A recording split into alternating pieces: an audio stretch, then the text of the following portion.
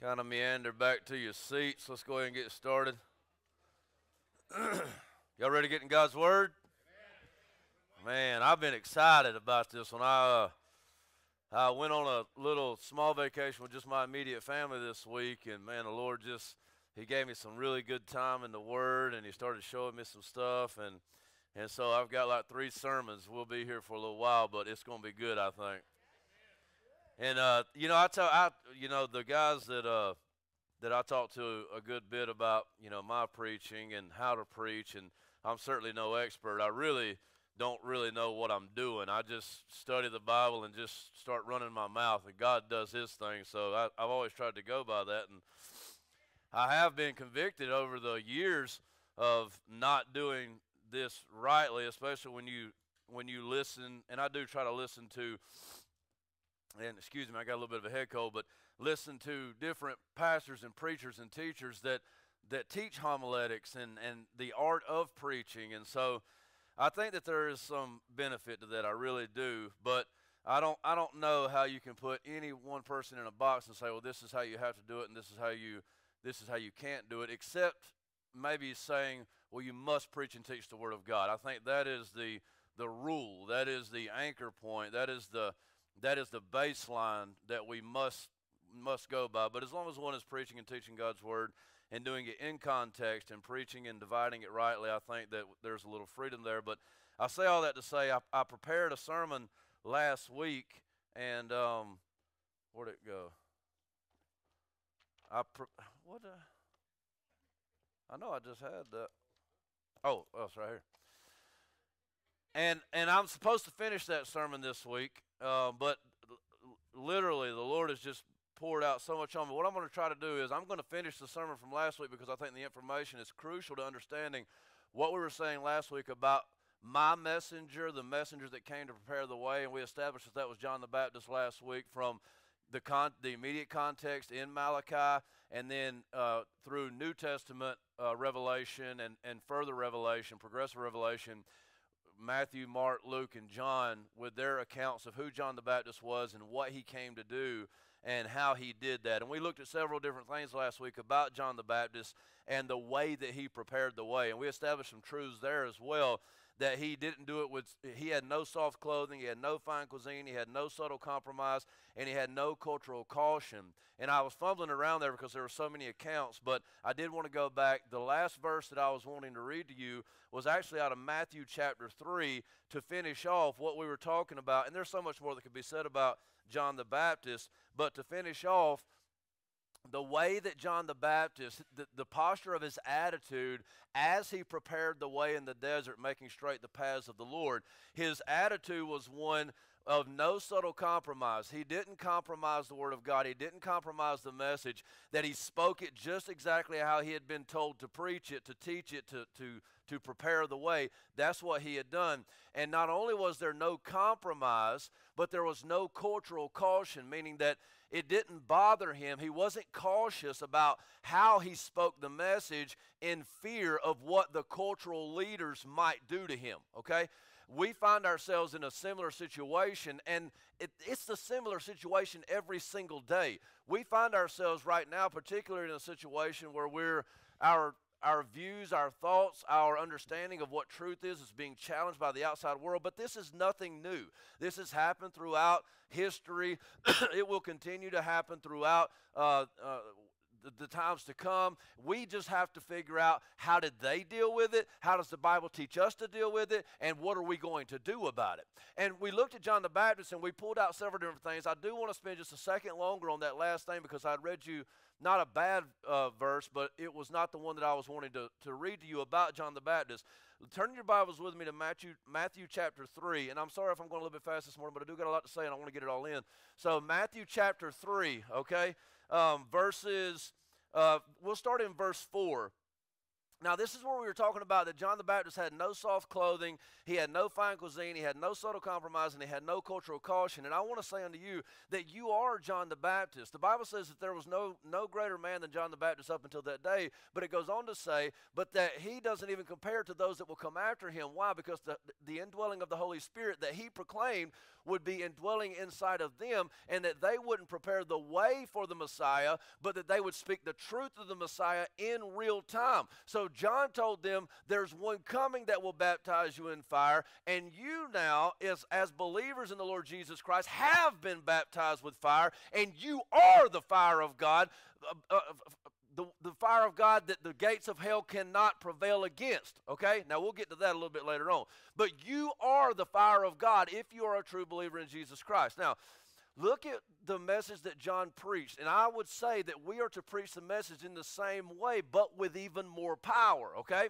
So it says here, in Matthew chapter 3, verse 4, it says, Now John wore a garment of camel's hair and a leather belt around his waist, and his food was locusts and wild honey. Then Jerusalem and all Judea and all the region about the Jordan were going out to him, and they were baptized by him in the river Jordan, confessing their sins. Now we see people that wanted to hear John's message. They wanted to hear the message about the coming Messiah. They wanted to hear what the prophet had to say, who was even greater than the prophet. They wanted to hear, and so they would go out to him. So there was those who were curious. They were those who wanted to know. They were enlightened to the truth. They were drawn to the truth. They were drawn to the message of the gospel. They were drawn to the message of the coming Messiah and the kingdom being at hand, and they were going out. But what we will see is another group of people. I'm going to have to slow down a little bit, and I'm going to lose my voice. Then Jerusalem and all Judea and all the region about the Jordan were going out to him, and they were baptized by him in the river Jordan, confessing their sins. But when he saw many of the Pharisees and the Sadducees coming to his baptism, he said to them, You brood of vipers, who warned you to flee from the wrath to come? Who told you to come out here? Who said I was talking to you?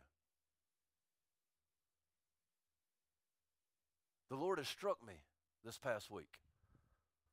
Because so often we can become reactionary instead of responding. And the Lord taught me through the Proverbs that the world is expected to be the world. And everybody's saying, only God can judge me. Only God can judge me. And for the worldly outsiders, those who are outside of the faith, those who are outside in the world, they're actually right. Paul teaches us as much in Corinthians. We have no part in judging outsiders, but you know who we should judge are those inside the church. And as John came forth, there were people coming and wanting to hear the truth of the message of the gospel. And then there were the religious leaders, and we can't get this mixed up. They were the religious leaders, but they were not true believers. But they were culture setters of that day. And they were the ones promoting false truths and false ideas about who God is and about what was right and about what was wrong. And John had no fear of them whatsoever. He had no caution as he brought this message that would completely turn the political system, the cultural system, the religious system upside down. We cannot be scared, church. We cannot be scared. We can't be mean. We can't be hateful. That's not biblical either, but we can't be scared. We must find that balance. We must look to the man in the middle who was the most balanced individual, the God-man, the mediator between God and man. So, with that being said, let's look now at how Jesus Christ, in my opinion, what the text is speaking of here, how Jesus Christ is the mediator of a new covenant that would do what the old covenant could not do. As great as it was, it could not do because of the weakness of man and the evil wickedness of man. Jesus Christ would do by becoming the fulfillment of all of those laws, all of those rituals, all of those sacrifices, and he would live the life that they could never live, and he would become true Israel, through which anyone who had faith in him would also become true Israel, and all the promises of God would find their yes and amen in the Lord Jesus Christ. Amen? Amen. One person got it. Praise God.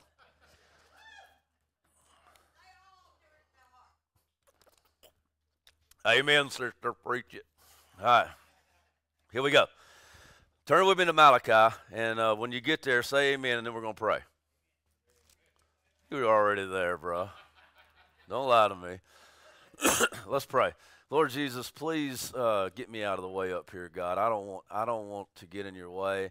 And I pray, God, that your message would go forth. It's all kind of jumbled up in my mind, God, and I'm just leaning on you. And I pray, God, that it would glorify you and that it would come forth clearly and it would come forth with power and conviction and that it would not leave us the same, but that it would create in us a burning and a yearning and a desire to shine brightly and to burn hot for you, God. I pray, Lord, that we would catch fire this morning and that the world would not have an idea what just happened, and that you would use us, God, to give warmth to the cold and the weary, that you would use us, Lord, to shine the light in dark places that people might see how they can overcome the world. We pray it all in Christ's name. Amen. So Malachi chapter 3, we're going to pick up now, and we're going to ask the question, who is the messenger of the covenant? And I'm going to move kind of fast through this because I think we already know who the messenger of the covenant is. But what I want to do is I want to reaffirm and reestablish who the messenger of the covenant is. And I want to point out a few truths about the messenger of the covenant as revealed here in God's word in Malachi with immediate context. And I want to tell you about this new covenant using scripture. But then what I want to do is I want to try to move through to verse 5 of chapter 3. And I want to talk a little bit about the refining fire and the purifying fire that's coming, that it's here in our perspective, that's coming in his perspective, and how that works, and how the kingdom of God is ushered into the world through fire, okay? So if I had to entitle my message today, if I can fit it all in, and I've got a fire extinguisher here because it might get hot up in here. And literally it might get hot in here, okay? So what I want to, if I had to title my message today, it would be Fighting Fire with Fire. Fighting Fire with Fire. You guys ready? All right, you got your thinking caps on? All right, nothing easy, but simple enough for a child can understand, but deep enough that it will transform our lives. Amen? All right. This is the sign that the boys on base when we play baseball that they got it. Everybody do like this. No, I'm not even going further. Andrew, everybody's got to do it, bro. All right. Here we go. All right, so who is the messenger of the covenant? The messenger of the covenant. I won't spend a ton of time here. I talked a little bit about it last week, but I want to show you just a few things. So let's look at Malachi chapter 3, and let's just pull this straight from the text and see if we can kind of glean a little bit of wisdom from it. It says, "Behold, I send my messenger." We already established that was John the Baptist through immediate context and exegetical work through the New Testament. And it says, "And he will prepare the way before me." First clue.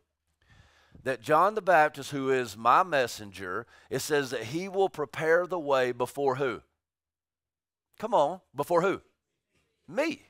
We're saying Jesus, but the text says me. We'll get to Jesus. I believe you. I agree. But it says that he will prepare the way before me. Now, who is Malachi speaking for in the Old Testament here? It's not a trick question. Yahweh. God. Okay? He's speaking for God.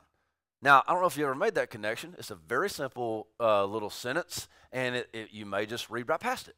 But he says here, Malachi is speaking for Yahweh, speaking for God, speaking for Jehovah.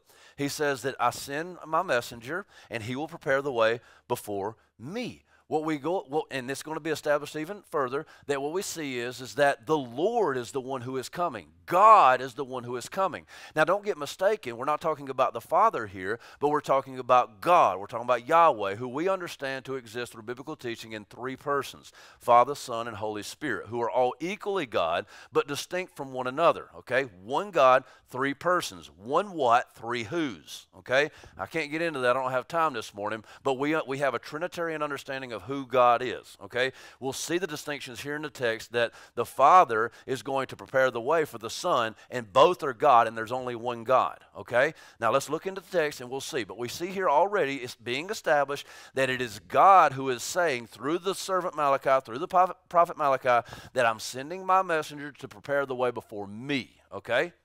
Fair enough? All right, let's keep going. He says further, he says, and the Lord whom you seek. Now, we're going to do a little bit of work on the fact that he's saying that they're seeking the Lord, but he's just spent 2 chapters talking about how they're not seeking him, how they're not delighting in him. So we're going to look at what he's talking about there because it seems kind of odd when I read that, so I dug a little deeper, and I think I got an understanding.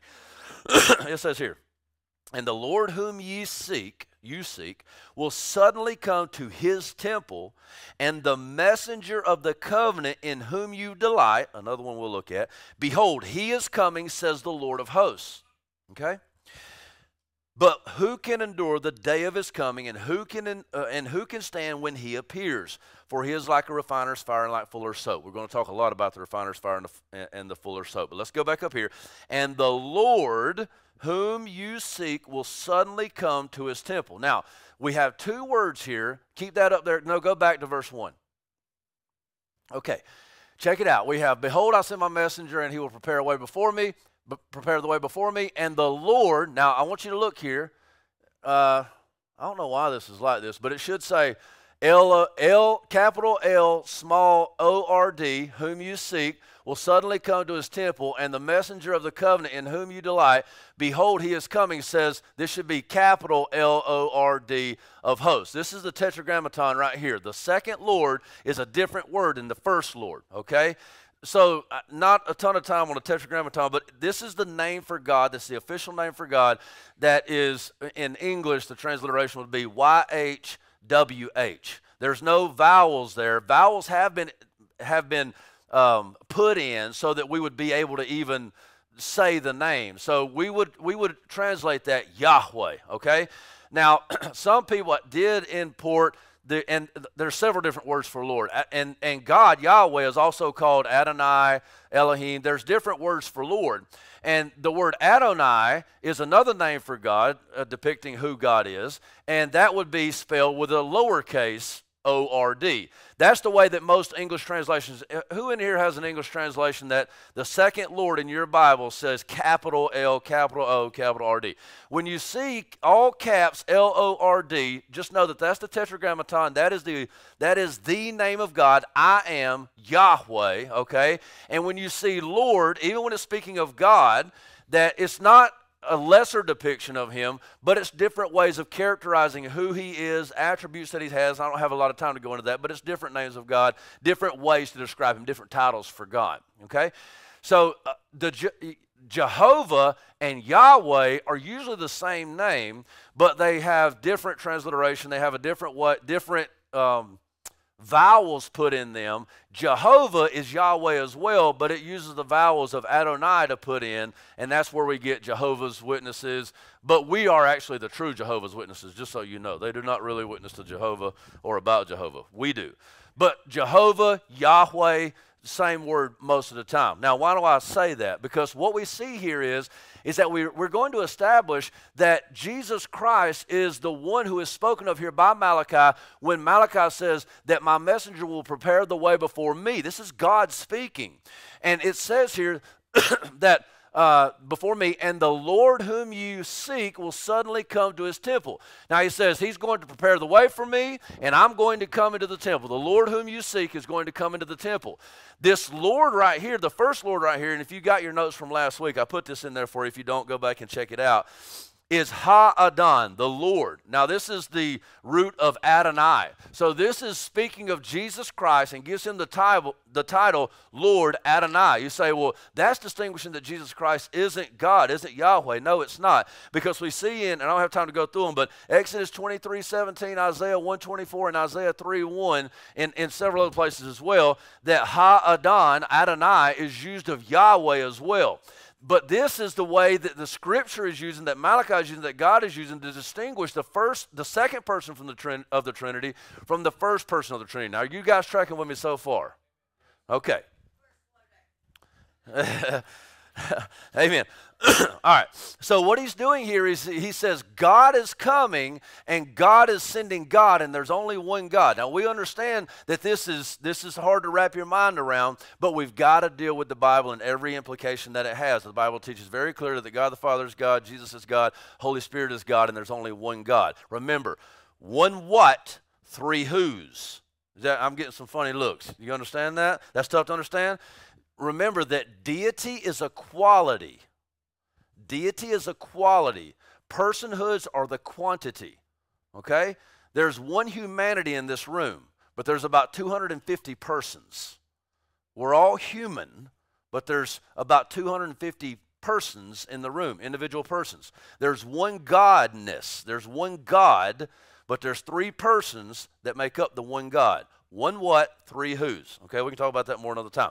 But what we see here is that Jesus Christ is established as the messenger of the covenant who is coming, and he is equated here with God, distinguished only by the different titles and uses of the names that's given here. Now, I don't want to spend a whole lot more time there. Is everybody in agreement here? You need more evidence that Jesus is God? I think we hold to that pretty well.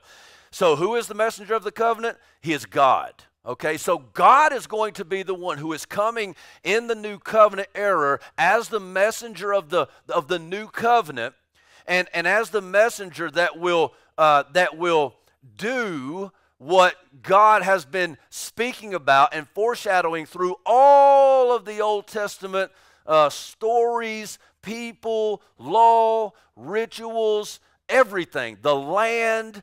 Everything was pointing to the messenger of the covenant and the work that he would do to make what was promised actually come to fruition. Okay? Now let's move forward a little bit.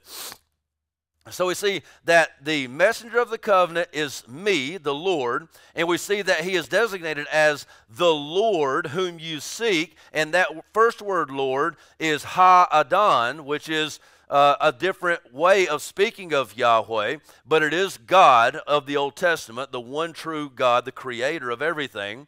And he says, and the Lord whom you seek will suddenly come to his temple. Now, not to spend a ton of time here, but we know that Jesus Christ, this is the last book of the Old Testament. This is the last prophetic word that was given before the intertestamental period that lasted about 400 to 450 years. And the next thing we see is what? Boom! Jesus Christ shows up out of nowhere. And who is right before Jesus Christ? John the Baptist. Doing what?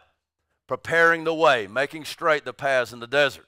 So the prophecy came true. And then we see Jesus Christ who shows up on scene. He's dedicated in the temple, and very, very soon he finds his way back into the temple. His parents are looking for him like, what in the world is going on? And if they finally find Jesus, what was he doing?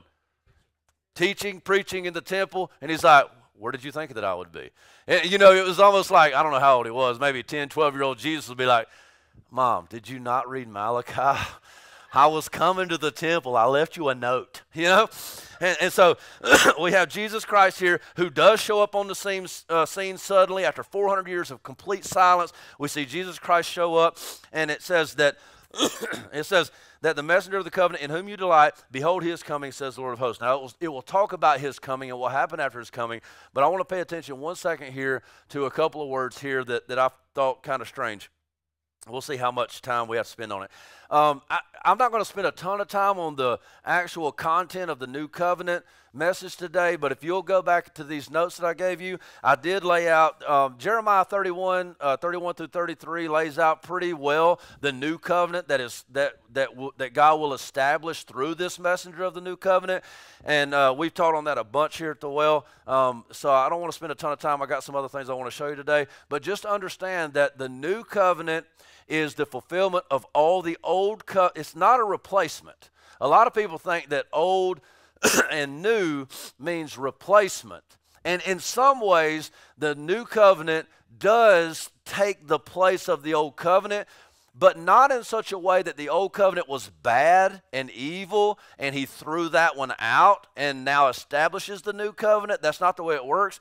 but that the old covenant was really perfect in every way in doing what it was intended to do.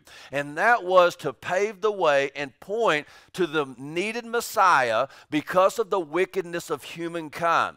That every human being ever born after Adam was completely wicked and evil in every thought and intention of his heart continually, and that they could not meet the requirements and the stipulations of the old covenant, and therefore all the promises of God were lost without the fulfillment of that old covenant. They could not be the people of God and God dwelling in the midst of the people, and I will be your God and you will be my people, and so on and so forth.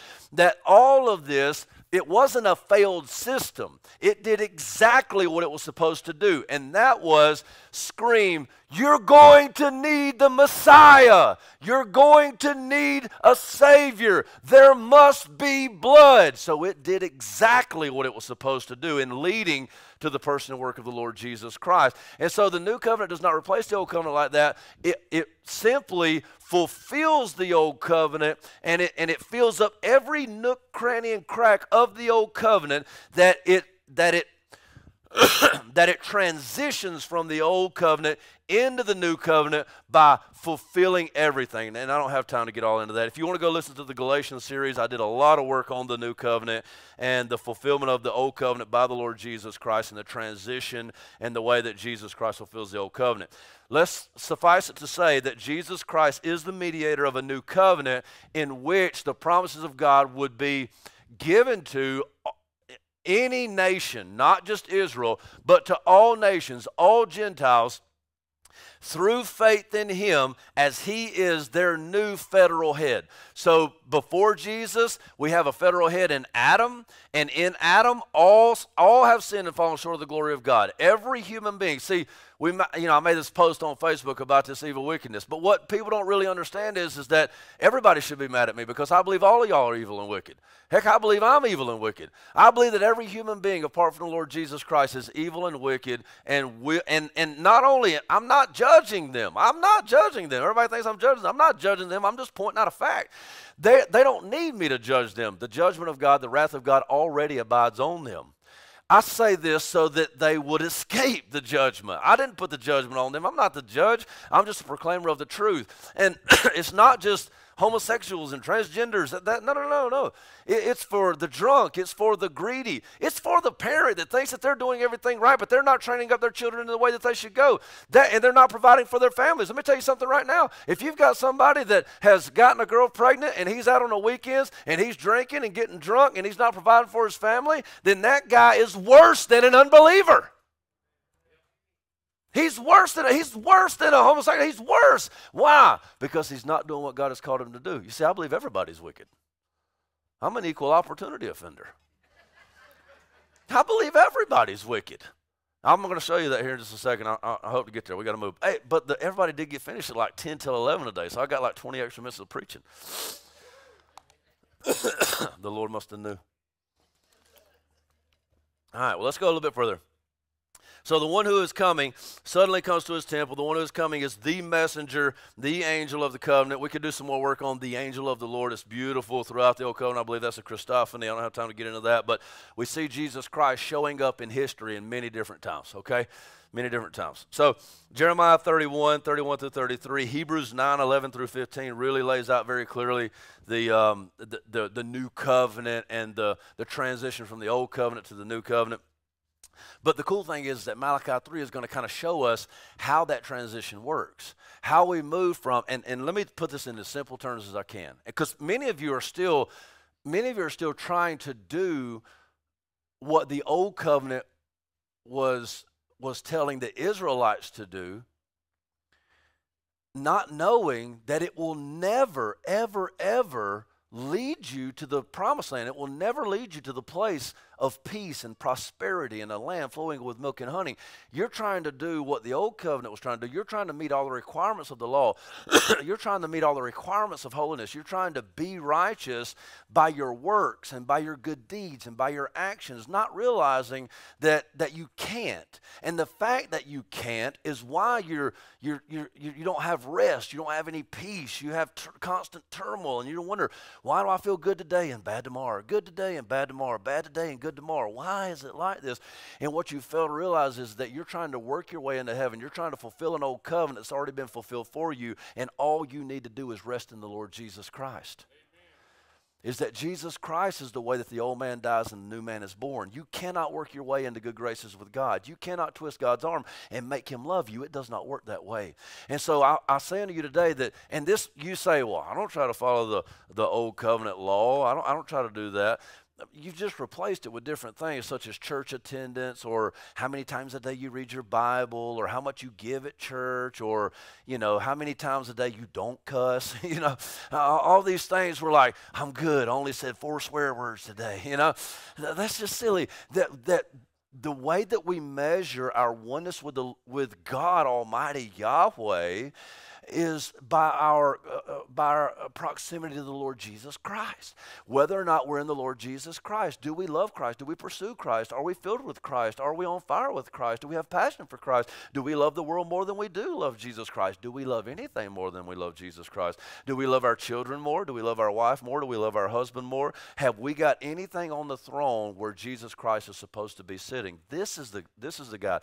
And your works, your actions will and can be evidences of how close you are to the Lord Jesus Christ, but we are not to gauge whether or not we're in Christ by our works, but that the Holy Spirit is a seal for us, and that the fruit of the Holy Spirit is to be evidence to everybody else around us that we're in the Lord Jesus Christ. So don't try to go the old covenant way. Don't try to go the works way. Don't try to go the law way. We're not under the written code anymore, but we're under the law of grace. We're under the law of Christ. So anyway, let's move on. Let's look at this. The one coming is the one in whom they delight. Now, okay, I'm just going to kind of move pretty quick on this, because I hope that we'll see our reflection in this mirror. Okay, I'm praying that you'll see your reflection in this mirror if this is you, and that God might be able to enlighten you to some issues that you may have, that you may need to overcome through the power of the Holy Spirit as well. Okay, so in Malachi chapter 3, it says this. It says, "Behold, I send my messenger, and he will prepare the way before me, and the Lord whom you seek will suddenly come to his temple, and the messenger of the covenant in whom you delight, behold, he is coming, says the Lord of hosts. But who can endure the day of his coming, and who can stand when he appears?" Now, it was very odd to me that when I was reading this in Malachi chapter 3, that it says, the Lord whom you seek and the Lord in whom you delight. I was like, wait a minute, what? I just read 2 chapters of you saying that you're bringing false sacrifices, you're bringing blind animals, you're in here, you're crying at the altar, but you're not for real. This is all a joke, that you're spreading false messages. You don't really love me. You don't really seek me. You don't really delight in me. And now he's turning around and saying, the Lord whom you seek, he's going to suddenly appear. The one in whom you delight, he's coming. Wait a minute, what? You just said they weren't seeking you, now you say they are. Well, I want to show you here what I think is going on. I've got two commentators. I think one doesn't get it right and one does get it right, just to kind of show you that I'm not out in left field here. But look back up with me to chapter 2 of Malachi. Look at verse 17. I want to show you something here. What I believe here, I think we have holy sarcasm. And I'm being serious. I think we have godly sarcasm, holy sarcasm here. I believe what God is doing here is like, you've been seeking me all this time, you about to get what you're looking for. You think that you delight in me? We'll see when I show up. And I think that shows itself in the verses that come right after too. And we'll kind of open that up and look at it a little bit too. But look here. I think this is sarcasm because of what they're saying about God. That he turns it right back around on him, we'll say, okay, let's see how that works when it's pointed at you. Look at chapter 2, verse 17. Now, we already know from chapter 1, verse 1 to chapter 2, verse 16, that he's established that they don't seek him. They are there. They are seeking him in one way, but they're not really seeking him. It's an irony, right? Because in seeking him the way that they are supposedly seeking him, they're pushing him farther away. He's like, when you come like that, I don't want anything to do with that. I'm going the other way. So they seem to be seeking him, but really they are pulling themselves and pushing themselves further apart from God because of the way that they are coming. In verse 17 it says this, you have wearied the Lord. We talked about this a little bit last week. You have wearied the Lord with your words, but you say, how have we wearied him? By saying, now check this out, everyone who does evil is good in the sight of the Lord, and he delights in them. Same word used, and he delights in them. You see the wickedness. He said, I'm sick of this. I'm getting weary of this junk. I read it that way, okay, Brandon's translation. God's saying, I'm sick of this. What are you sick of, God? How are we making you sick of this? Because you keep saying that everybody is good, that's evil, is actually good, and that I delight in them. Now, he's going to take that same word delight, and he's going to turn it around, and he's going to say that you supposedly delight in me. We're about to see if you actually delight in me. With that in mind, check out chapter 3, verse 1. Behold, I send my messenger, and he will prepare the way before me, and the Lord whom you seek will suddenly come to his temple, and the messenger of the covenant in whom you delight, behold, he is coming, says the Lord of hosts. I would say this, that the way that he's suggesting that they delight in him is the same way that he delights in sin. They don't. They don't. Let me share a couple of commentators' words on this. Robert Alden, and I use these commentaries a good bit. This is from the commentary set that I have in my office, exegetical commentary. He says this. He says, the phrase, whom you desire, is interesting. Even in their sins, suggests 2:17, the people longed for deliverance through the Messiah. I say, Brother Alden, you are sharp, but I don't know where you got that. I don't know where you got that. This would suggest, and this is just a note that I put here just thinking, this would suggest that they actually did desire the Lord Messiah in their deepest being, but only acted contrary to their desire for God. But does this fit with the context? You see, if Alden is right and that there was a hidden desire and that they came wrong, they didn't seem to be actually truly desiring, they seemed to be manipulating God to get what they actually desired. But Alden is suggesting that deep down, though, they really actually did desire the Lord and God saw it deep down. Does that sound like a theology that you've heard before? Yes, it does. It's a cultural American theology that says people aren't really that bad. Deep down, they're really good, and they really are actually seeking the Lord. We just have to cut away down to all of the bottom of this. Listen to me. The Bible emphatically states that there are none righteous. There are none good. I'm quoting here if you didn't know. Not even one. There are none, still quoting if you didn't know. There are none who seek God. When we go therefore into the world and saying that you're really a good person, you're really okay, you just need some tweaks, you are heaping up lies, and it makes God sick. It makes God sick. You don't have to go and spit in everybody's face and say, you evil, wicked heathen, puh. You know, no. I was just reading in Proverbs chapter 9 that you don't even rebuke and reprove a wicked evildoer because it gets you jumped on. It gets you bashed. What you do is that you show him a better way. You show him a better way. And you do that, yes, you can't compromise truth, but you say, listen, you're wayward, you're outside, let me show you how to come in. There's a better way. There's a better way. I've got to do a better job at that. I've got to learn that. I'm off topic. Let's go back. Now, if Alden is wrong, and I read that commentary, and it just didn't sit in my mind, I'm like, I'm thinking you're wrong, Alden, but he's way smarter than I am. He's wrote a commentary. I've not, okay? But I'm reading that going, and everybody makes mistakes. I make my own. Anybody ever made a mistake? Yeah, me too. So I'm going, that doesn't seem what the text is teaching me. I wonder if there's any other opinions. And I already have my opinion, but the opinions of man are really worthless. Let every man be a liar and God be the one truth. So I said, let me read. I think, and I did find several other different understandings and interpretations. But listen to what Alexander McLaren offers. He offers what seems to me to be a better exposition of the text in light of the surrounding context. He writes this. We next note the aspect of the coming which is prominent here. Not the kingly nor the redemptive, but the judicial is uppermost. With keen irony, the prophet contrasts the professed eagerness of the people for the appearance of Jehovah and their shrieking terror when he does come. He is the Lord whom you seek. The messenger of the covenant is he whom you delight in.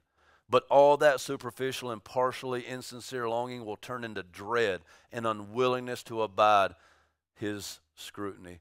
The image of the refiner's fire and the fuller's soap imply painful processes of which the intention is to burn out the dross and beat out the filth. It sounds like a prolongation of Malachi's voice when John the Baptist peals out his herald cry of one whose fan was in his hand, and who should plunge men into a fiery baptism and consume with fire that destroyed what would not submit to be cast into the fire that cleansed. Nor should we forget that our Lord has said, for judgment am I come into the world. He came to purify, but if men would not let him do what he came for, he could not but be their bane instead of their blessing. The stone is laid. If we build on it, it is a sure foundation. If we stumble over it, we are broken. The double aspect and effect of the gospel, which was meant only to have the single operation of blessing, are clearly set forth in this prophecy, which first promises purging from sins, so that not only the sons of Levi shall offer in righteousness, but that the offerings of Judah and Jerusalem shall be pleasant, and then passes immediately to the foretell that God will come in judgment and witness against evildoers. Judgment is the shadow of salvation and constantly attends on it. Neither Malachi nor the Baptist gives a complete view of the Messiah's work, but still less do they give an erroneous one. For the central portion of both prophecies is his purifying energy, which both liken to cleansing fire. They're seeking the Lord so that he would make their life easier, but the Lord who they seek, they don't understand that when he comes with fire.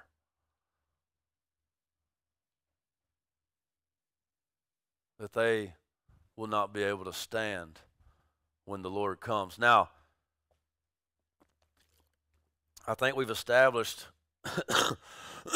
an ironic, sarcastic understanding when he says, the Lord whom you seek, the messenger of the covenant in whom you delight, behold, he is coming. I think we've established that some irony there, that it's pointing to the fact that that they delight in him as much as he delights in sin. Now, why would I point all that out?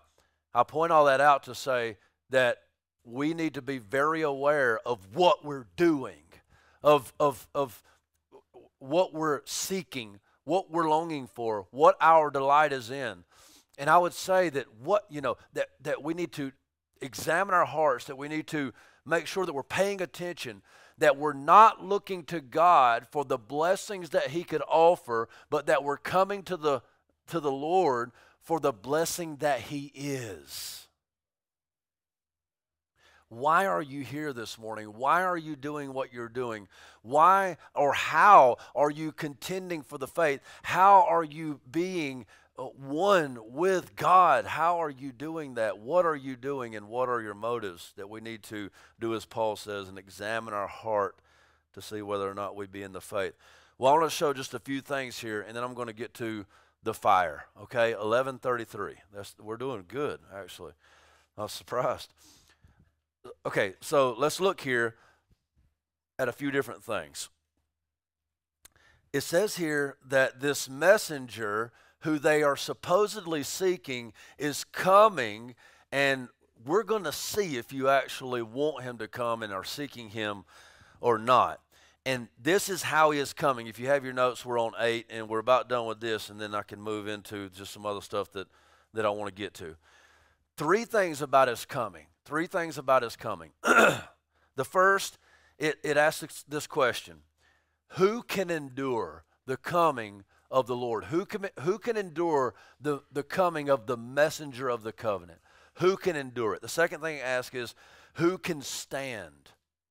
And then the third point is that he's a refining fire. He is a purifier. He is like a refining fire and a fuller's soap. He is a purifier, a refiner, one that cuts away the evil and only leaves that which is good. Now, I want to point out something here just as a way of setting up what I'm about to do in a minute. Let's see if you've been paying attention. Is there any who are righteous? Let's set apart the Lord Jesus Christ and his righteousness. Outside of Christ, outside of those who believe and have faith in the Lord Jesus Christ, who have been imparted with his righteousness, outside of that reality, are there any righteous? Are there any righteous? Any righteous? Even one, the most innocent among us. Any righteous? Okay. Now, if it's true that when the refiner's fire comes and all unrighteousness are burned up, who is burned up? Everyone. Everyone. Okay? Now remember, we've set aside the messenger of the covenant who will give and impart. You guys familiar with the word impart? Imparted righteousness. We've talked about this a few times. 20 seconds on this. Is that no human being has any righteousness of their own. We're all born with original sin from our federal head Adam. It came through him. We are born in sin. We have a sin nature. There's none good, not one, no, not even one. So there's none righteous, not even one. Okay? The way that the Lord Jesus Christ saves you, that the way he makes you one with God, is that he makes you righteous. Okay? How does he do that? He does that through being righteous, okay, and then becoming sin and dying in the place of sin and experiencing the death that only sinful human beings experience, and then resurrecting from the dead, ascending into heaven, and sending the Holy Spirit to bring and impart or implant his righteousness into you and to kill the flesh, the sin nature, by the power of the cross. So you've died in Christ and you are raised in Christ. You understand? Christ died the death you should have died so that you will live the life that he should have lived. Whereas he died, now you can live. Why? Is because he fulfilled the will of God. He fulfilled all the old covenant, the laws. He fulfilled the ritualistic sacrifices. He fulfilled the moral code. He fulfilled the Decalogue. And he fulfilled the will of God in general in place of the Gentiles, that every aspect of God's will and righteousness might be fulfilled in the person and work of Jesus Christ. And when you are joined to Christ in faith by the sealing of the Holy Spirit, his righteousness is imparted to you. It's placed on you like a coat. And when God the Father looks at you, instead of having wrath towards you, he has love and acceptance towards you because he sees nothing but the righteousness of the Son of God. That's why you are to not identify as sinners anymore, but you are to identify as saints. You understand? In Jesus Christ, you are saints. You are cleansed from all unrighteousness. Now, we do have a continual work of sanctification by which we become conformed to the image of Christ. But all that means is that the old man is dead. He's there. There's no penalty of sin for you anymore. Okay? The power of sin is being overcome, and the presence of sin will be eradicated when we receive our full adoptions as sons, when we cry, Abba, Father, when we are with him in the heavenly realm. Now, that's imparted righteousness. Why am I setting it all up that way? It's because when the messenger of the new covenant comes, his message is going to be that when the Messiah comes, he is going to burn it all to the ground. And all unrighteousness will be as a puff of smoke, ash.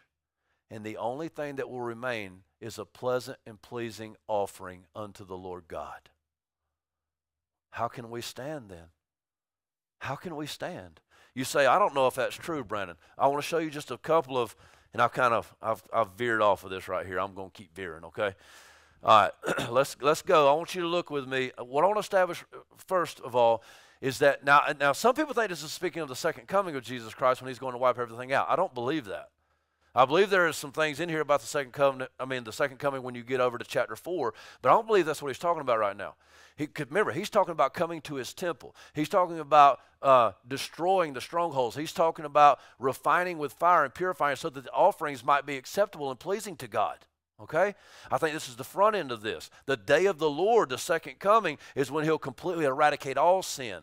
But he is destroying sin even in his first coming, his resurrection, ascension, and the sending back of the Holy Spirit to earth to dwell in the midst of his people through the individuals. What my argument is going to be is that the work that Jesus Christ started in his first coming, in his incarnation, in his life, in his death, in his burial, in his resurrection, and his ascension, he's continuing to do in you today, and that you are the fire of God that comes and burns up all unrighteousness.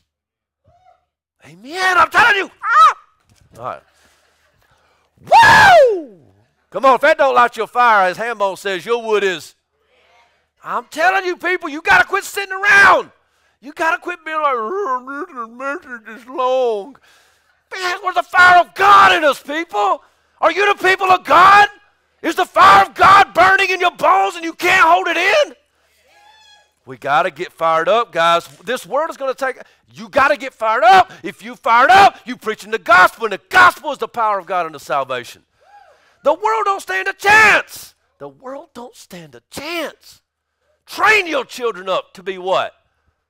To be limp-wristed hippies that just love everybody? No, you train them up that they would be warriors of God, trained with the armor of God, trained and sharpened sword, trained with bows and arrows to fire the faith, the gospel into the schools, into the workplace, into every area, that the world would be overcome with the power of God and the gospel that they cannot withstand. Listen, that text that says that on this rock I build the church and the gates of hell will not prevail against it. We have this crazy idea that the gates of hell are marching toward us. Gates don't move. The gates of hell will not prevail against the church, the rock on which God is building his kingdom. What does that tell us? Gates don't move. The church moves. That we are to be invading the spaces that the enemy, that Satan thinks that he's won. The gates of hell are right here, and the children of God who carry the fire of God, who carry the gospel of God, are marching on the gates, and the gates can't stand. They can't prevail. They won't hold. We're going to knock them in. We're going to kick them in. We're going to knock them down. We're going to pull them down, and we're going to lead people out. What does it say in Jude? Snatching others out of the flames. We're going to bust the gates open. We're going to be pulling people out. Y'all just sitting there. What is wrong with y'all? All your kids' friends is literally has the fire of God. God, in Hebrews chapter 12, verse 20, it says that God is an all-consuming fire. Literally right now, many of your children's friends are burning in the flames of hell, and they don't even realize it yet. And you're sitting by, just be like, oh, he's a cool kid. He's not a cool kid. I don't know if he can come over tonight. I don't know. And the kid is literally burning to death in the fires of hell, of the wrath of God that already abides on him. Kick the freaking door in. Grab him. Yank him out. Snatch him out of the flames of hell. We're so sleepy. We're so sleepy. We're so lazy. We're unwilling to get our hands dirty. We're unwilling. Well, I don't know if I'll say it right. This is embarrassing. Man, forget that, man. Forget you. Forget me. Forget your pride. Forget what they think about you. Forget all of that. King Jesus. We cannot worry about what the world thinks about us. We cannot worry if they're going to lock us up. We cannot worry if our kids won't be liked because they won't be popular. I don't care. That's good. I don't want them around my kid anyway. We have to train our children up. We have to sharpen them as arrows, brother, and fire them into the heart of the enemy. We got to kick open the gates of hell. If you won't do it, who will? That was like 10 minutes I didn't have, but God is good. And we got to get on the move. I don't know what else I can say. I'm praying that God will transform my heart because, man, I get sleepy. I get weak. I get pathetic. Get to worrying about what this person or that person thinks, what this person or that person says. I don't care about you. I don't care what you say about me. Do you care about what they say? I want to know what God says about me. I want to know what God's going to say about me when I stand before the Lord of heaven, before the Lord of hosts. I want to know what he says. And I want to hear, well done, good and faithful servant. I want to go after people, snatching them from the flames of hell, rescuing them. Turn with me in your Bibles to, let's go, Isaiah 6.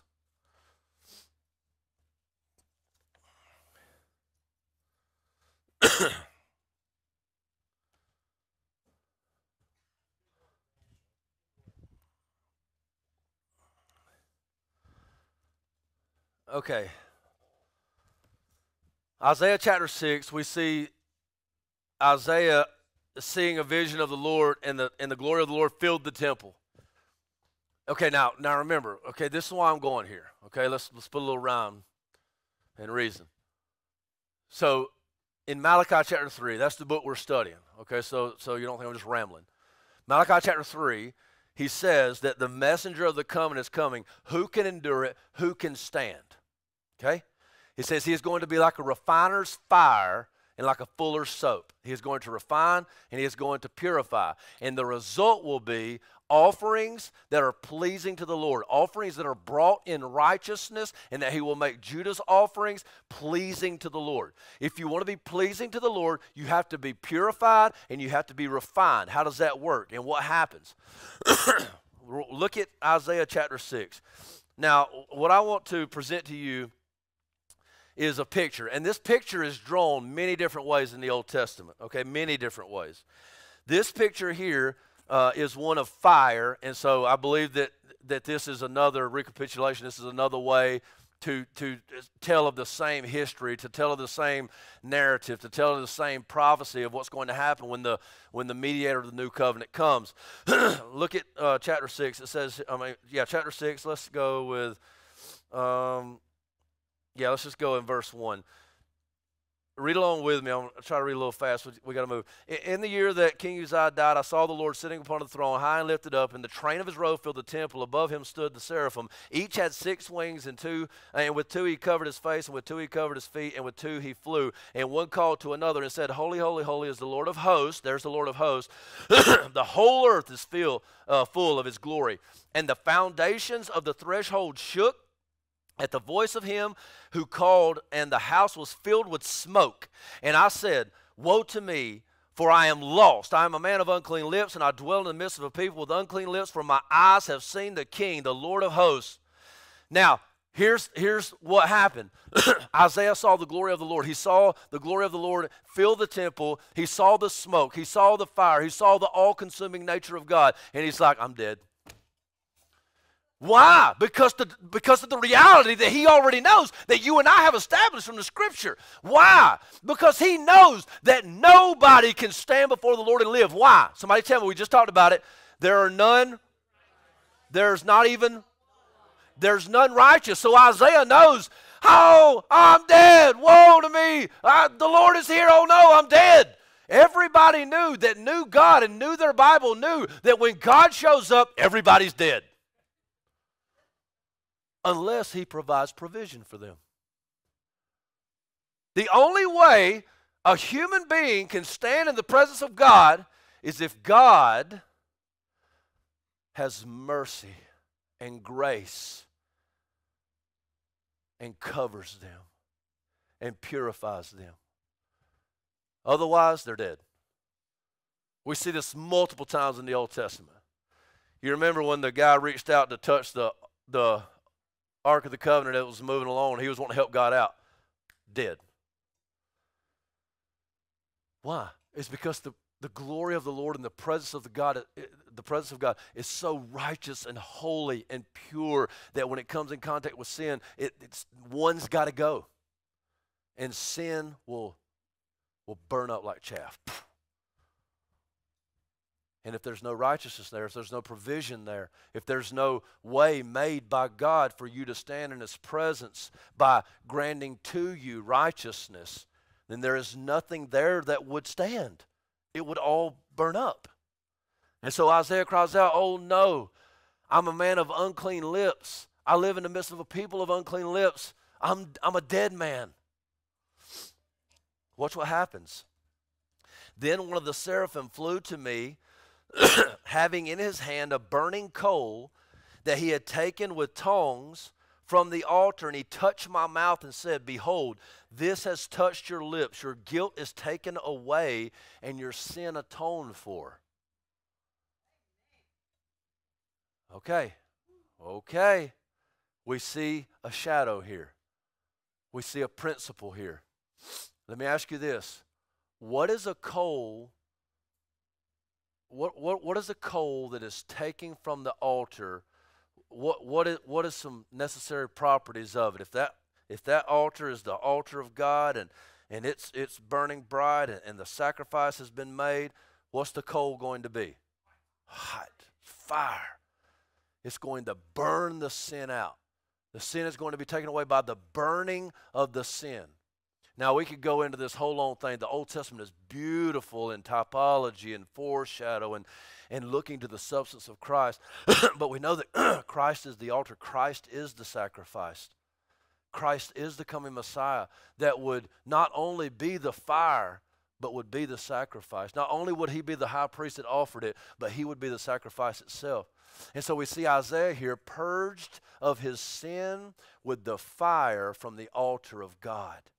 He would be purged of his sin with the coals, with the fire from the offering that was made unto God.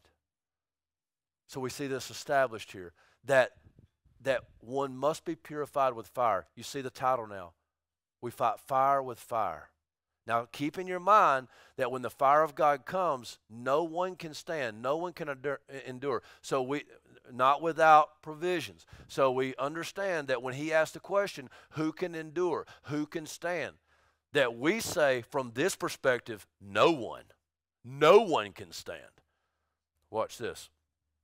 Now I'm going to make some connections here. You're going to have to try to work with me, but if you want the text that I'm going to be sharing with you, and you want to talk about it more, hit me up Facebook, talk after, whatever. This is really cool stuff, but I don't know, I hope glory to God, it comes out right. All right. Now watch what happens after he was purified. And I heard the voice of the Lord saying, whom shall I send, and who will go for us? Then I said, here am I, send me. And he said, go and say to this people. Now, once Isaiah is purified with the fire from the altar, now he has a message that he's going to say. This is the prophecy. This is the message he's going to say to the people. And I heard the voice of the Lord saying, whom shall I send? Let me skip that part. Here am I, send me. And he said, go and say this to the people. Say to this people. Keep on hearing, but do not understand. Keep on seeing, but do not perceive. Make the heart of this people dull and their ears heavy, and blind their eyes, lest they see with their eyes and hear with their ears and understand with their hearts and turn and be healed. Then I said, how long, O Lord? And he said, until cities lie waste without inhabitant and houses without people, and the land is a desolate land.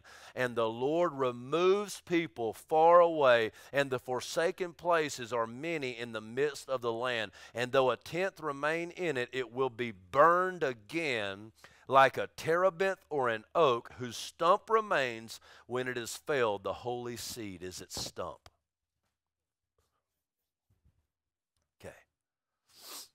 Okay. The preparation for the coming of the Messiah will be the complete destruction and annihilation of all wickedness. Now you say, well, doesn't that only happens in the second coming? Depends on what your eschatological views are. But since I don't even have time to explain what eschatological means, we're going to look at the new covenant and what happened when Jesus Christ came the first time. Time fails. But how I wish myself, How I wish I could grasp this truth and live it out. How I wish that I could communicate it to you. That what most evangelical Christians are looking for today, what most evangelical Christians think is going to happen in the eternity, in the never never, out there, is actually what's supposed to be happening in the here and now. We have a theology that says Christ will defeat sin, defeat death, defeat hell one day out there in the second coming. And in some ways, that's true. The final defeat of death, hell, sin, and Satan, when it's cast into the lake of fire, is the second coming, the great day of the Lord, the great white throne of judgment. But what if I told you, and I've taught this to you many times, I pray it sets in my own heart and yours, but what if I told you that that's already begun now, here on earth, and that you are the bearers of the sword, you are the bearers of the fire, you are the ones in which Jesus Christ is building his kingdom and bringing the heavens down to the earth? You say, where did you get that from that text? I want to show you something here. Okay, remember, Malachi chapter 3, that Jesus Christ, the messenger of the covenant, is coming. And he's coming like a refiner's fire, and he's coming as a fuller's soap to purify and cause the offerings of the Levites to be done in righteousness. And when he comes, he's coming like a fire. Isaiah, he's received a message of the Lord Jesus Christ, of the coming, of the destruction that's at hand. And if you want to see John chapter 12, explicitly states that when Isaiah saw the glory of the Lord filling the temple, he saw the glory of the Lord Jesus Christ, okay? This burning of the whole forest, this burning of the whole world, this burning away of the unrighteousness and wickedness in the land will be through the coming of the messenger of the new covenant. How does that work? Because when Jesus Christ comes, everything is judged and laid bare. Everything is put under the wrath of God except that which is found in him. But we see here, don't get ahead of myself, but we see here that everything's torn down. That everything's torn down. Okay, Lord.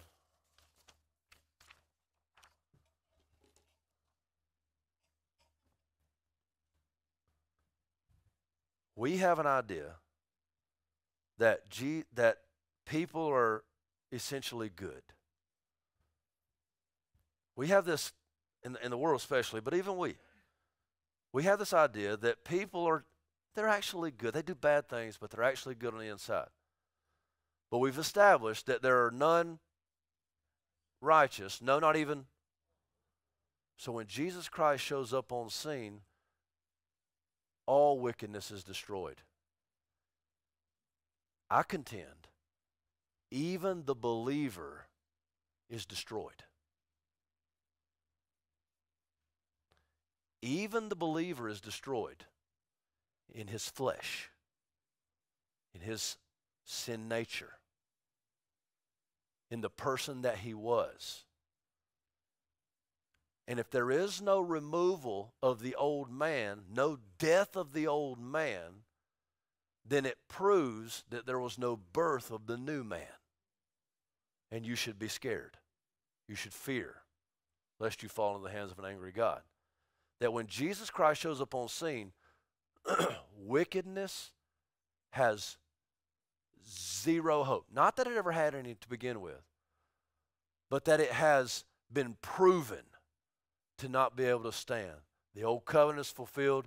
Jesus Christ is vindicated and proven that he is the only one that can stand the fiery wrath of an all-consuming God. That I would suggest that the all-consuming fire of God is a good thing and a horrible thing. That it's a purifying thing and it's a deadly thing. It's purifying because it's deadly. Now, if it's true that all of us are wicked in every aspect of our being, and that when Jesus Christ comes, he destroys all wickedness, and only that which remains is that that has been provided for by God, then what we see is that all is laid waste and a new shoot arises. That this is the new birth. That the old man is dead, and behold, the new is come. So this picture is painted here that when the messenger of the new covenant comes, everything's gone. And that what happens is that those who are found in Christ, you'll start to see, just picture in your mind, a dry and barren wasteland that was plentiful with trees. And it's just laid waste, and all you see is stumps and fallen trees and smoke arising into the air, and death and destruction. But then, as the days and weeks go by, you see these little shoots start to pop up. Did you know that forest fires are one of the earth's way, God's way of replenishing a land? Because the ashes of those trees that were burned provides nutrients for those that would emerge. And what the text here is saying, that only the holy seed is the one that remains. Now, you can go and look up these if you want to write down John chapter 15, Romans chapter 15, verses 8 through 15. Also Isaiah chapter 11, verses 1 through 10. We see that the Messiah, the coming one, is called the root of Jesse, son of David. And from this root of Jesse springs forth a new tree. And that new tree is the tree of life. This is Jesus Christ. And that tree is the church. That tree are those who have been joined to Christ in faith, and that his righteousness remained when all of their righteousness was burned off. And only those who are found in the Lord Jesus Christ are actually living even right now. Because the fires of God, the wrath of God, the Bible teaches us, abides on humanity even now as we speak, because they have not believed on the one whom God sent. Through that devastation of the coming of the Messiah, and through his resurrection and ascension, the Holy Spirit has been sent to implant within us the abiding seed of God, which is the Word of God. That seed abides.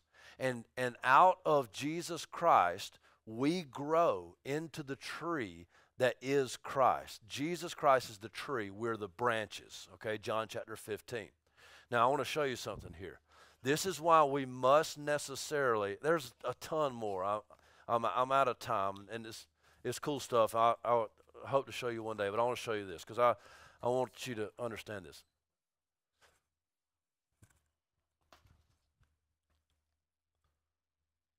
Okay. Let's go back. That's kind of deep stuff, I know, and wish I had time to flesh it out more. But what we know is that there are none righteous, no, not one. There are none out there who are great. We need to stop telling people, oh, you're okay, you're okay, you're okay, you're okay. That's not loving. But that we need to be honest with people, and that we need to tell people, look, I know because I was there too. There's nothing good that dwells in me, and everything that's in me that's apart from the Lord Jesus Christ is being burned away. Our God is an all-consuming fire. And if you don't forget, when John was preparing the way, he said as much. He said, look, there's one coming that I'm not even worthy to untie and carry his sandals. I baptize you with water, but he baptized you with the Holy Spirit, with fire. Jesus Christ baptizes in fire. And the only thing that remains, this is why when we walking in the Holy Spirit, that we become more holy. Because the Holy Spirit is the fire of God. And when we walk with the fire of God, then it burns away the sin in our lives. This is how the new covenant works. is that Jesus Christ is our righteousness that's implanted in us, and his fire is burning off all of our sin and unrighteousness, just like he's burning off every other sin and unrighteousness in the world through the gospel proclamation. The only difference is, the only reason that you're not consumed with the fire of God is that you're consumed with the fire of God. And if you're not consumed with the fire of God, then you will go up in smoke, because there's nothing left to remain when the fire is there, when the fire has consumed you. But the fire will not consume the fire. The fire expands and it bolsters the fire, and we burn brighter.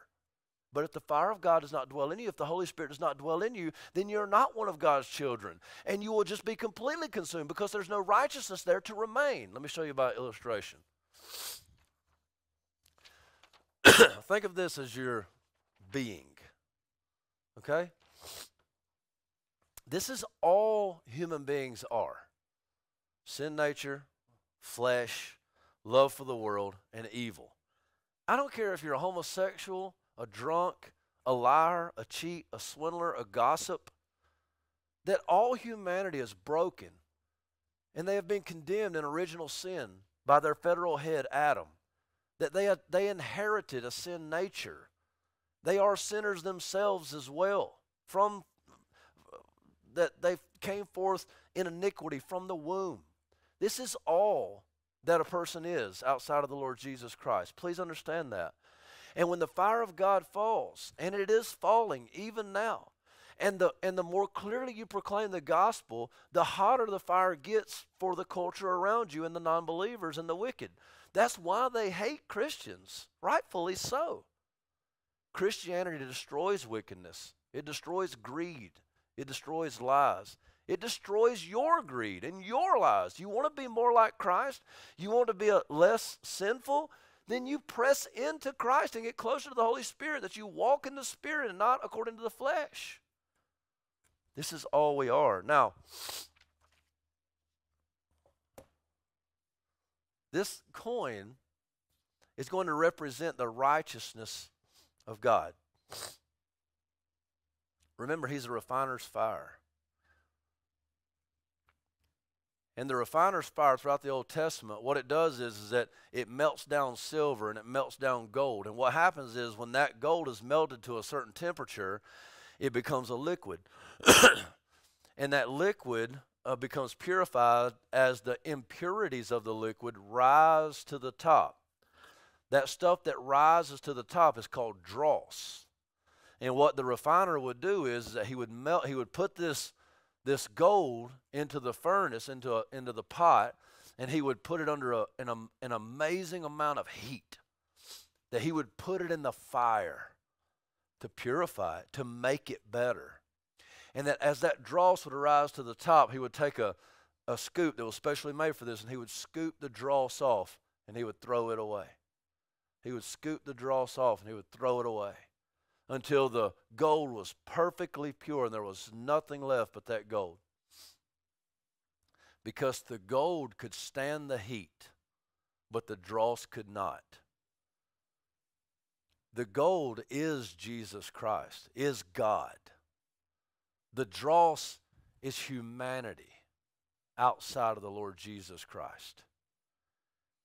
If there is no gold inside the man, there's only dross left to be done away with and thrown into the trash heap and burned.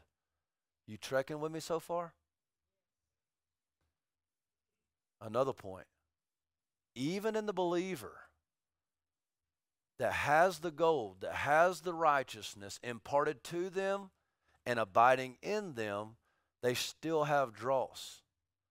They still need the fire of the Holy Spirit, the fire of testing, the fire of trials. That's why God allows you to go through those things, in order to tear away and to burn away all the dross and the unrighteousness and the love of people's opinion of you, the love of money, the love of fame, the love of whatever, that it might strip you and burn that stuff away. So just know that there will be fires to come, but they are done out of love. Now, you have people who are fleshly alone, and they do not have any righteousness inside of them to speak of.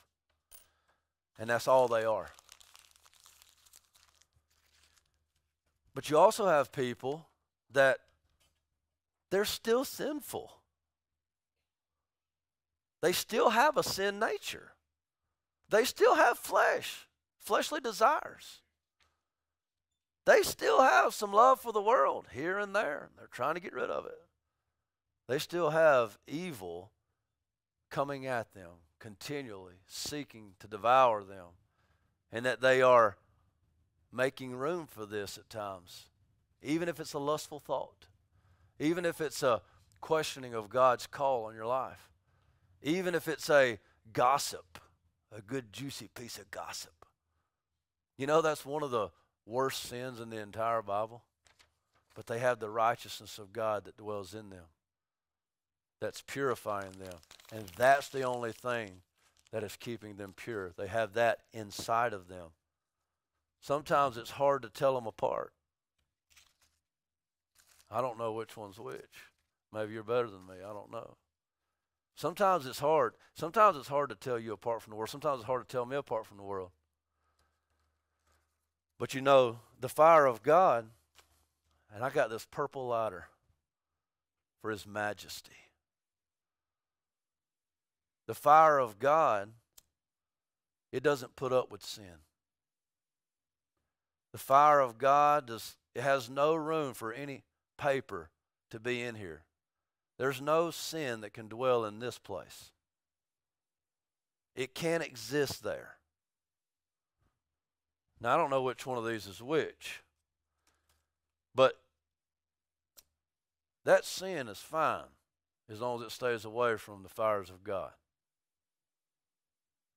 But the closer it gets, hey, there's a fire extinguisher here too if things get out of hand. Let me step over here. The closer it gets. Hey, you know, in Matthew chapter 3, it says that Jesus Christ, John says of Jesus Christ, his winnowing fork, translated elsewhere, that we're in his tongues.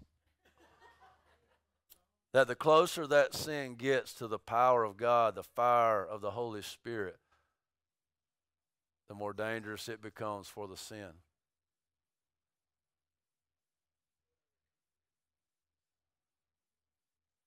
Which one do you think it is? Do we have fire alarms in here?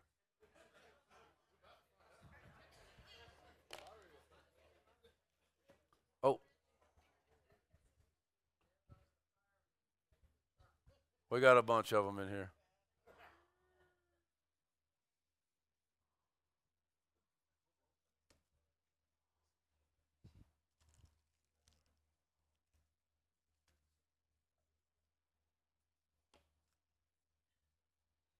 You see, the fire of God consumes sin. It consumes all unrighteousness.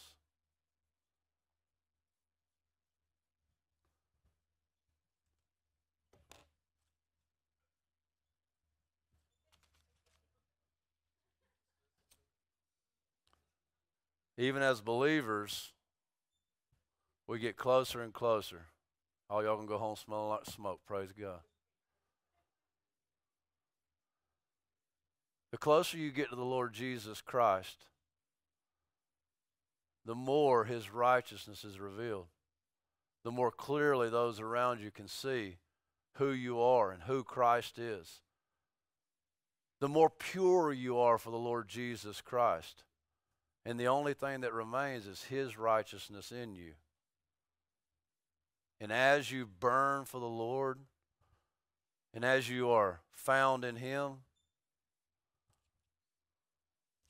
this didn't work exactly how I thought it was going to.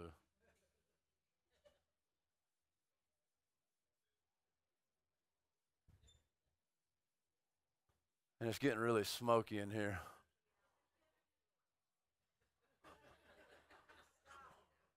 I can't. Get me a bucket of water. This went south.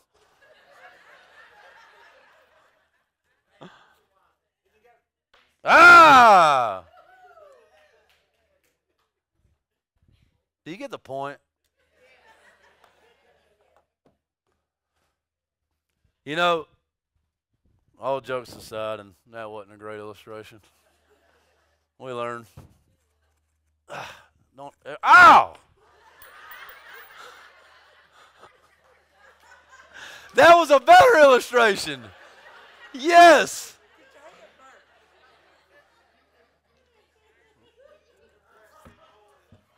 All right, the firemen are coming. No.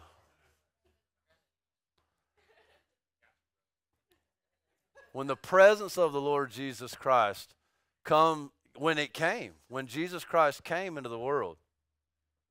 All right, well, we won't try that one again.